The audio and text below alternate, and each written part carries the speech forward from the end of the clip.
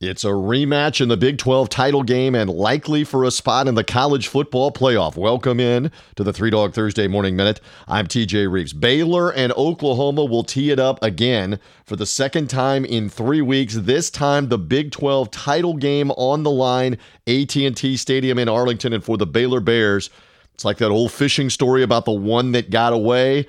Well, they were up 28-3 on Oklahoma, and it got away from them in Waco as the Sooners stormed back and saved their season with a come-from-behind victory in that game. Baylor was a 10-point underdog and still covered in the game. In fact, the Bears have only been an underdog 3 times this season. They've covered every time in beating Iowa State and also beating Oklahoma State, and then the Oklahoma loss. So they're getting 8.5 to 9 points right now midweek. Very interesting line in the rematch game with the Sooners. Winner likely in the college football playoff. We'll talk more about this game, all the championship games, and the NFL. It's Three Dog Thursday. Go to threedogthursday.com. Subscribe, iTunes, Spotify, Google Podcasts. And thank you for finding us here on the Three Dog Thursday Morning Minute.